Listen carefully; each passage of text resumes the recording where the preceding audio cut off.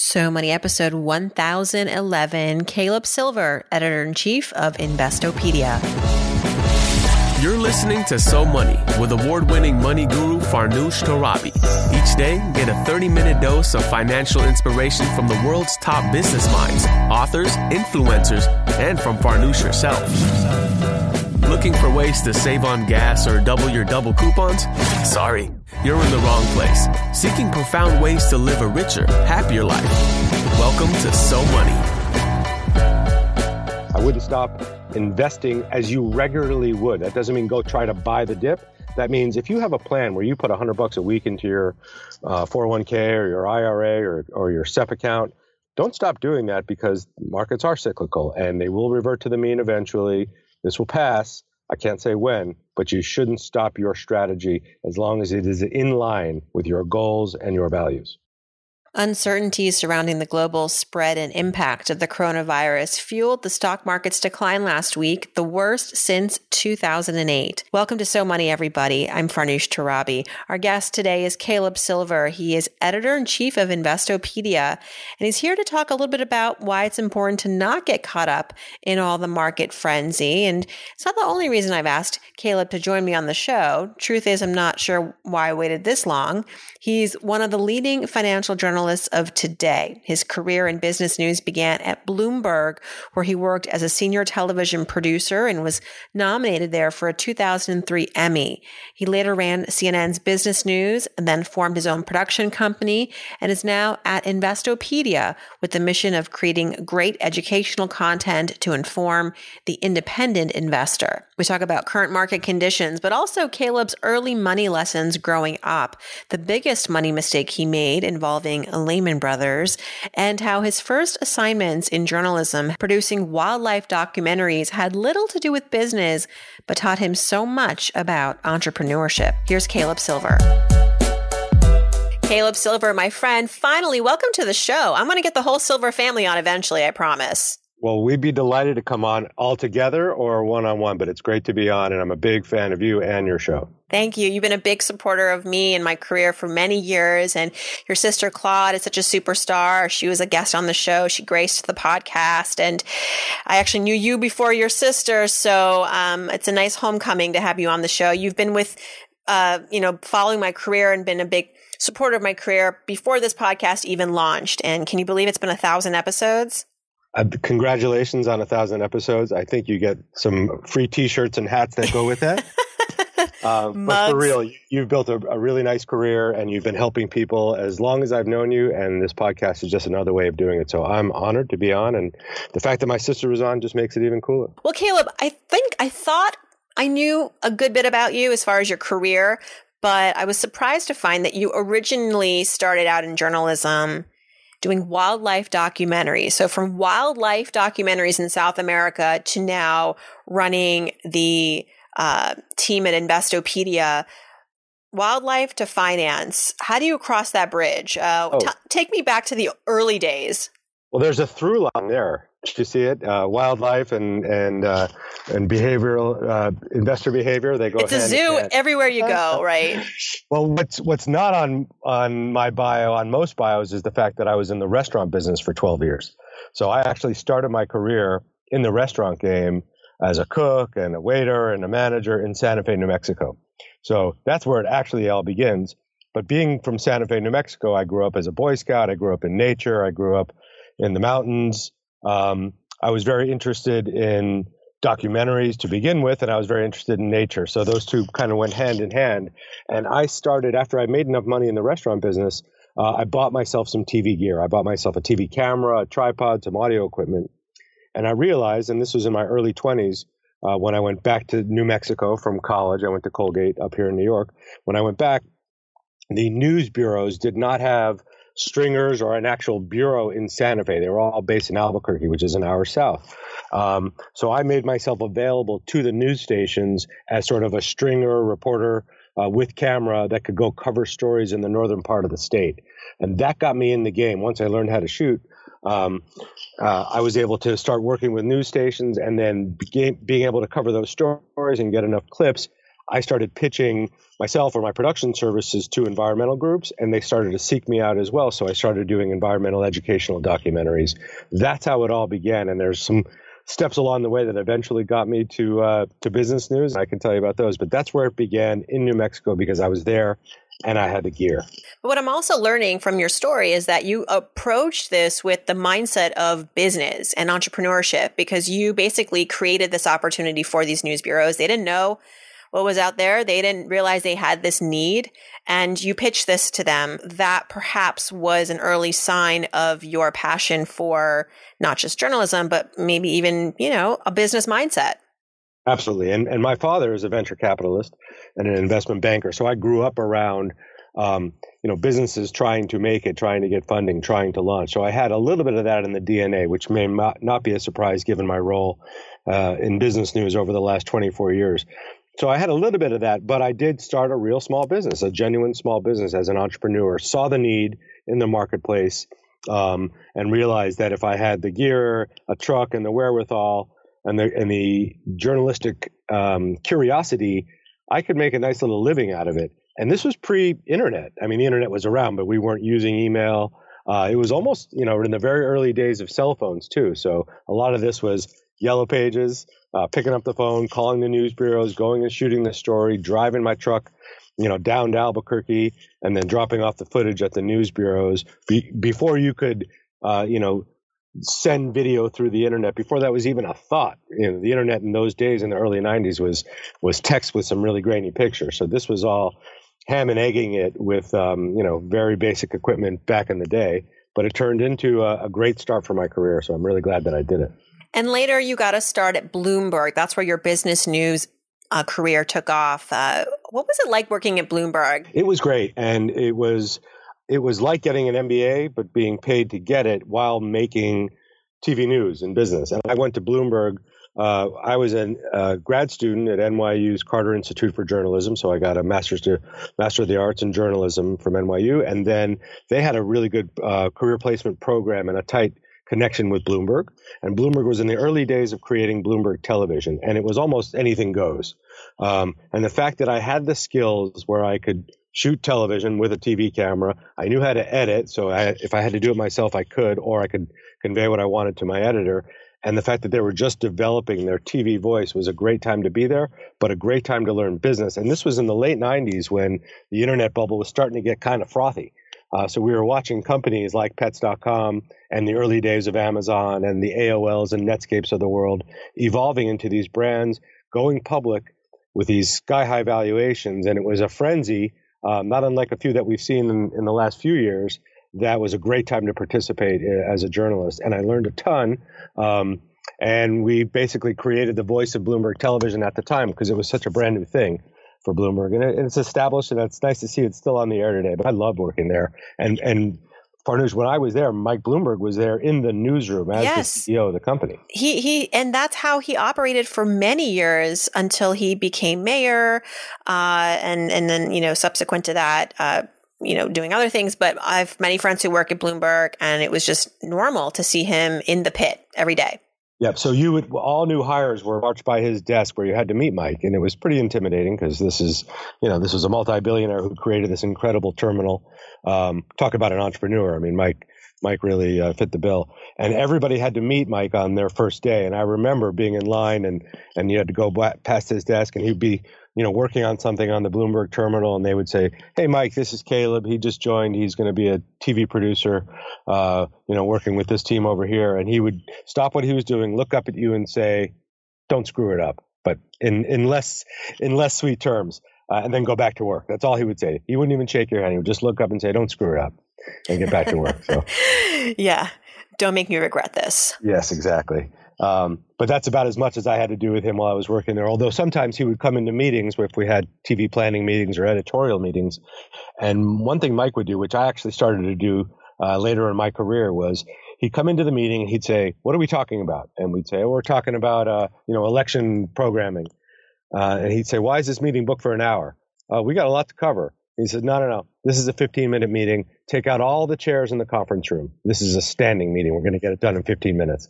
And he would sure enough get it done. Yeah, I liked it too. We'd get it done in 15 Decisions meeting, not a let's toss the ball around meeting. I learned a lot from working there, a little bit from working for him, although I never worked for him directly. But what I really learned was how business work, how the markets work, how interest rates work, how this whole ecosystem of markets in the economy work together and how they affect real people. So it was a great education for me. And speaking of how the markets work in the business world, a lot of it is cyclical. A lot of it is there's a predictability factor that, markets go up, markets go down. The Fed releases interest rate news. It's sort of, when I was in the thick of things, it was very much like you just followed the calendar and then, occasionally there'd be some sort of poppy news. But for you, what excites you most about covering this landscape, given that there are a lot of days where it feels very routine? Right. Well, that's the thing about business news, and you nailed it. It is on the calendar, right? We know when companies report quarterly results. We know when they report their earnings. We know when the Fed meets on interest rates. We know when certain things are supposed to happen, even things like the Berkshire Hathaway annual meeting or the Apple shareholder meeting. These are things you can program around. It's what happens in between that. That's what we call news. So when you get those surprises in between, or a company recently, Microsoft, lowering its forecast because of coronavirus, that's when news happens, and that's when you really have to start putting things together and thinking about what is the main and most important story for individual investors. That's who I'm speaking to now, and what's the best way to convey it to them. So I like the things that come out of nowhere. But I also like the story of companies and the people that run them. I think that's fascinating. And I think as, consumers and investors, there's so much to learn from the companies that we buy things from or that we depend on for certain things, and about the people who run them and the strategies they use to run those companies. That's what fascinates me. It's the storytelling part that involves the people and the brands themselves that I love the most. Well, this podcast is dedicated to talking to guests about their financial stories. We're going to get to some more juicier stuff on your, upbringing and maybe some money mistakes, but because we have you, and this is such a timely moment with coronavirus and all the scares and companies lowering their forecasts and the stock market obviously getting a beating. What do you make of all of this? And I'm not going to ask you the question everyone asks, which is, should I stop investing in my 401k? No, you should not stop investing in your 401k. But can you put this in perspective for us a little bit? Because a lot of us listening may not know just how this really stacks up against some of these other threats that face the market that is out of our control. Is this something that you can see maybe going away after a couple quarters, or what? I mean, this is so unpredictable. Right. It's super unpredictable, and it's hard to say, especially when we're talking about health and a global virus that could turn into a pandemic at any moment here. So it's unknown, although we have some experience with past incidents, call it SARS or Ebola, where it did have an impact on the market, but it was short-lived, and the market, almost in every case when we've had a pandemic or a global virus like this that is spreading from country to country, the market usually bounces back and bounces back strong from it. We've had a pronounced sell-off in the last only 5 or 6 days. It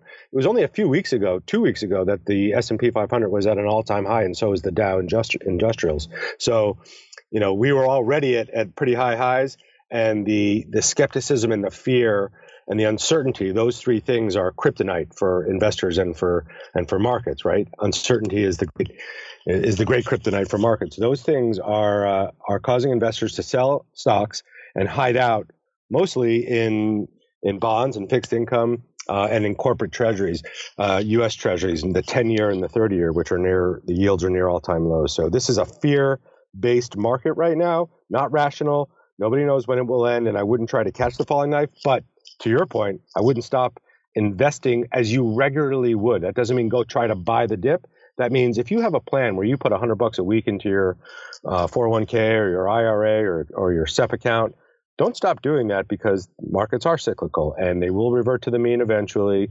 This will pass. I can't say when, but you shouldn't stop your strategy as long as it is in line with your goals and your values. Well said. And thank you for reminding us of that. Speaking of being irrational, though, I mean, we've all made mistakes, and just curious if there's been a time in your life when you feel like, that was silly. I should not have done that with my money, whether it was a bad investment or a bad purchase, or, some people say I got cashed out my 401k. I don't think you ever did something like that.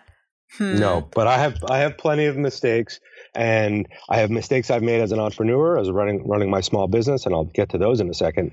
But as an investor, my mistakes have been the ones that I counsel people against now, which is trying to pick, market time, buy the market at a certain time because you think you have some crystal ball that is better than everybody else's that will tell you when the market will go up again. So I've made that mistake. I bought Lehman Brothers on its way down before it went bankrupt. Because I said, how could Lehman Brothers be, only whatever it was, $8 a share? Let me buy 1,000 shares of this because I'm smarter than everybody and I know this bank's going to get rescued. I wasn't smarter, and I lost money on that, a lot of money. So I've done things like that where I felt like I had the insight, or I had a particular affinity for a brand, so I bought the stock, which is not the worst thing in the world, but I didn't have a strategy. So I made a lot of mistakes as a young investor, thinking that I knew more than anybody, and I didn't.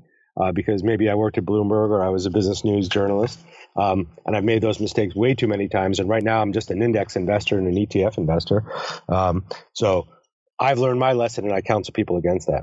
As an entrepreneur, one of the first mistakes I made building my video production company was I thought I needed to have all the gear possible to be able to create videos on my own. And I didn't have the amount of work to be able to pay off that gear. So I loaded up on technology, and this is, editing decks and monitors and things like that. And then when I didn't have the work, those machines just sat there getting dusty, and I couldn't make my payments on them. So I realized I only needed a very slim amount of gear to be able to be a videographer and go out and shoot. And then I could work with editors and pay for the edit time. I didn't need to own all the assets of production. But I had to learn that lesson by spending a lot of money and then having to resell it at a discount. Yeah, I'm looking over here at my YouTube equipment that I bought, which is going to happen. The YouTube channel will be coming in 2020 to a YouTube near you. But yeah, I sort of feel like sometimes too, for me at least, I've been delaying the launch of this next step, partly because I'm procrastinating and I'm making up excuses. Well, I have to still get my camera light. I can't possibly start working on this YouTube channel until I have my tripod, or whatever, the prompter, which I got, and then it doesn't really work.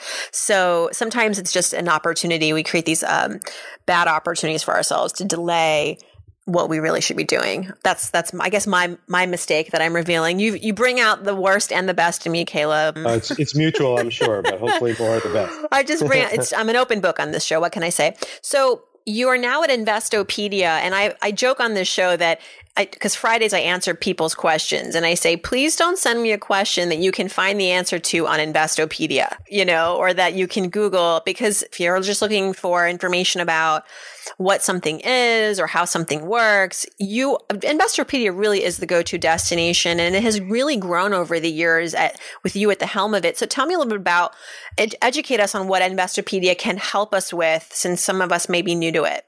Sure. So we are a 20-year-old, we're almost 21 now, 21-year-old internet publisher. And 21 years in the internet is really like 250 years in real time, just because we've been around so long and through so many cycles.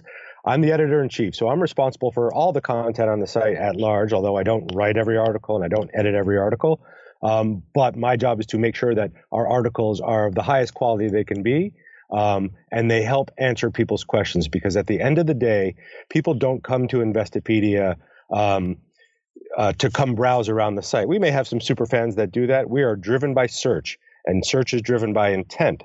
And by intent, I mean you or a reader typing into a Google or a Bing or a Yahoo, what is the difference between price to earnings ratio versus price to earnings growth ratio, or what's the best way to start investing $10,000? Or how do I short a stock, right? These are high intent questions for investors and people in the finance and business world. And we cover everything from investing to high finance to corporate finance and small businesses and retirement. We have 32,000 articles on the site answering people's questions. So that's how people come to us, through search. So our job is to have the best possible answers for them to help them answer their question, and then take the next step What we don't do, Farnoosh, is say, if people say, should I buy Amazon stock or Apple stock? We're not stock pickers. We're educators, right? We do some news, and my background's in news. So when I came here, the idea was we would start doing a lot of news. But once we started trying to get into that game, we realized that we were not well suited for it. We don't have bureaus all over the world with reporters chasing stories. And P.S., a lot of the news these days is a regurgitation of a press release or written by a robot. And we couldn't compete there. What we wanted to do is provide the context around the news. And by that, I mean, we might write about Amazon's quarterly earnings because Amazon's a high profile company and it's $1 trillion market cap and a lot of people shop from them.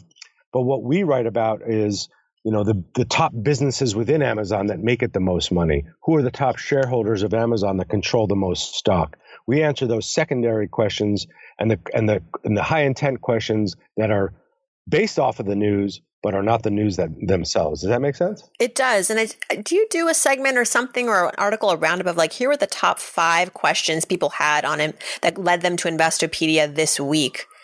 I feel like that's something that could really is so proprietary to your data that would be really interesting and probably reflective of what a lot of people are wondering about. That's a great idea, and I'm stealing it, and I'm going to own it. That's going to be my idea. That's great. I mean, you could shop that to like an MSNBC where you contribute, or any of these other sites or channels, because that is so proprietary to you. I remember like when, I think it was Google. Like at the end of the year, they'll do like, here are the top things searched on Google this year. That's always a fun segment. But you guys have every day, every week in the hour, you can find out what people are caring about most. Sure, I can tell you what they're looking at right now.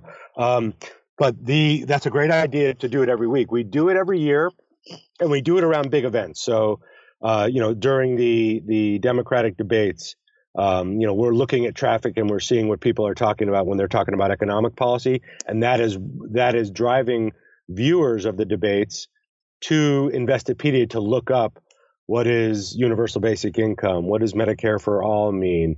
What is student debt relief? How does that work? So we get a lot of traffic based on what's going on out in the world because we have so much of that reference content where people are like, what is that actually? And they go look it up. Let me give you a crazy example of that. In 2018, one of our top terms was racketeering. And racketeering is a conspiracy to commit some crime by 2 or more people, and that could be anything from kidnapping to bribery to stealing an election. I don't know. Right? Could be. You could put that in the category as well. So we have a very popular definition for that. But all of a sudden, it started spiking like crazy, and we're like, "What's going on? Was somebody, they find Al Capone? Did they find the tomb finally?"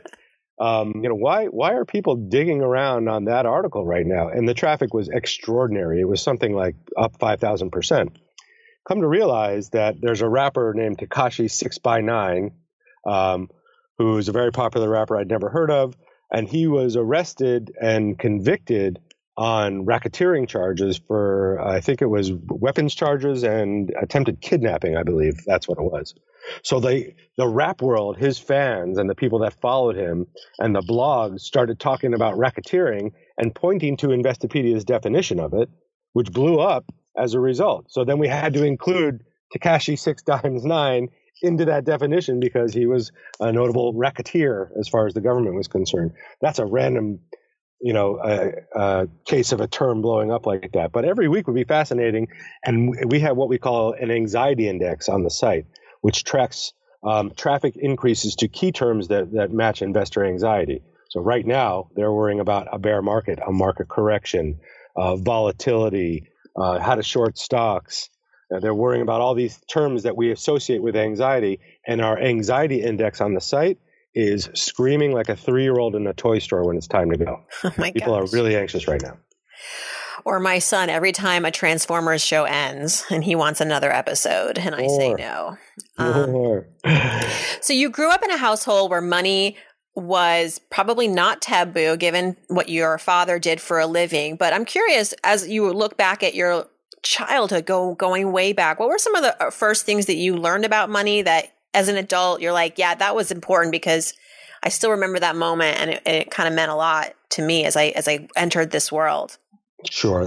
Great question. I did grow up in a house where we talked about money. It was part of, my father's routine to share business plans with me, to help educate me about what was going on. I grew up with Forbes and Fortune and Business Week, in the living room table to read, and I would look at the back of Forbes and the thoughts on the business of life. I remember that as a very young age.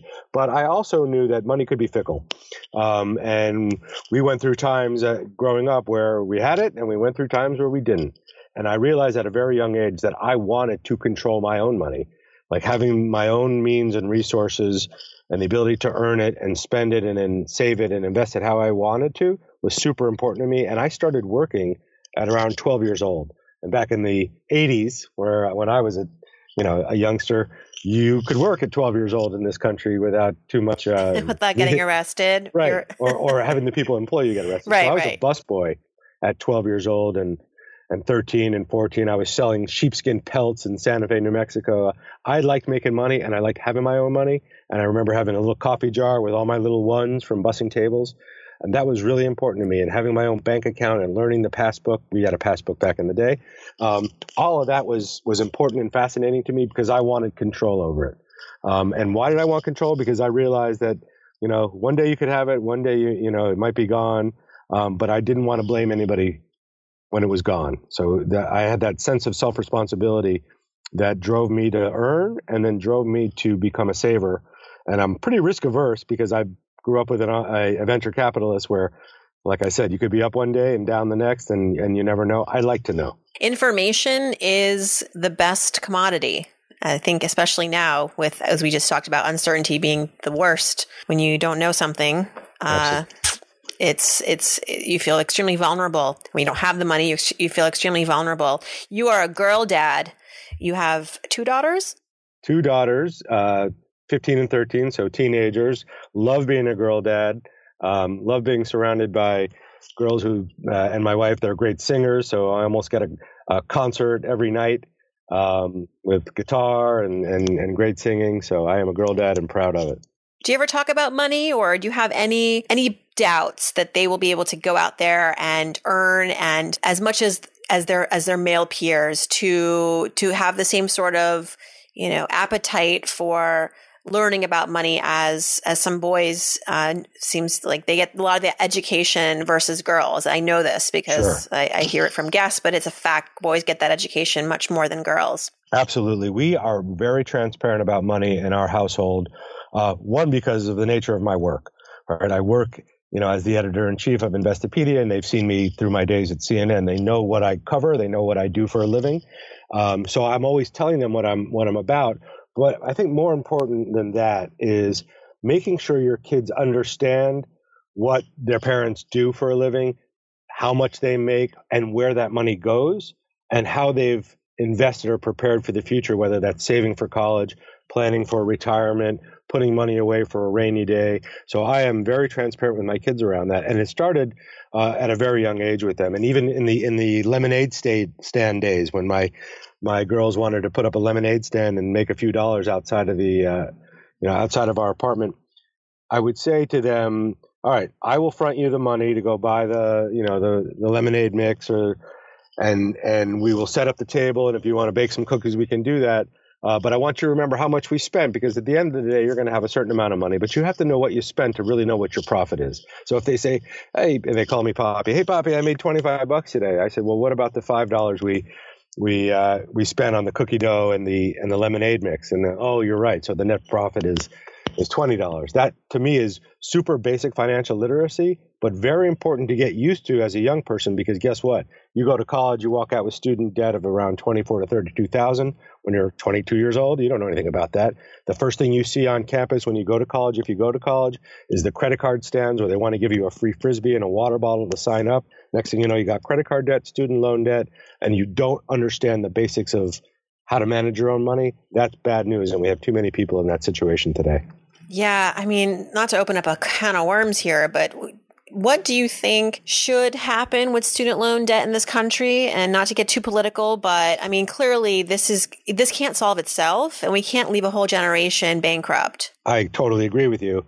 And, you look around other developed countries where the cost of education is much lower, and you have a lot more people that are, are debt free or not carrying as big a debt burden as they are here in this country. So I think, and the cost of education is too high. People need to consider whether or not the 4-year private college is really the ticket to prosperity, because it's becoming less and less so. I'm glad I had it, but if I was 18 today, I would really be thinking twice about whether that's the right path for me, depending on what I wanted to do. So the cost is already too high. The fact that student loan interest rates are only recalibrated once a year is very difficult. Think about what's happened to interest rates in the past year alone. But student loan rates won't recalibrate except for once this year. And so you don't get the chance to refinance as frequently as you do if you own a home. And that's crazy to me, right? You should have a much more opportunity to do that. And I think there needs to be more student debt relief, whether that's sponsored or abetted by the government, which I think could play a pretty big role in here, or it's sponsored by companies that want to help their employees and new recruits lower their debt. I think those things are critical if we want a workforce and a younger workforce to grow up that's smart, ready to do the kind of work we need to do in the 21st century, and not saddled by debt for the rest of their life, because debt brings about a whole bunch of other issues, physical ailments, sicknesses, divorce, you name it. Debt is the culprit for a lot of the problems we face. Yeah, let's hope there's a good solution sooner than later. Now, before we go, Caleb, let's do some quick So Money fill in the blanks. You've been so much fun. And this is the part of the show where I start a sentence and you just finish it, and don't overthink it. It's just meant to be kind of wild and crazy.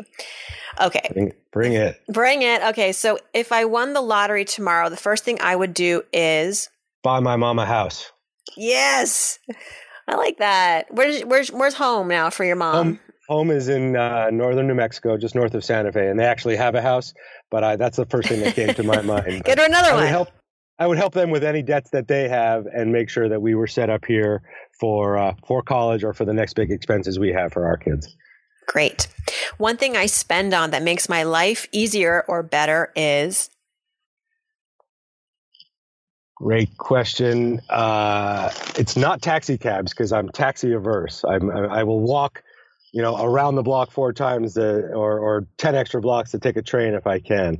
But I might say it is parking when necessary, but I have a hard time with that too. Mm-hmm. Oh, the first on So Money, parking.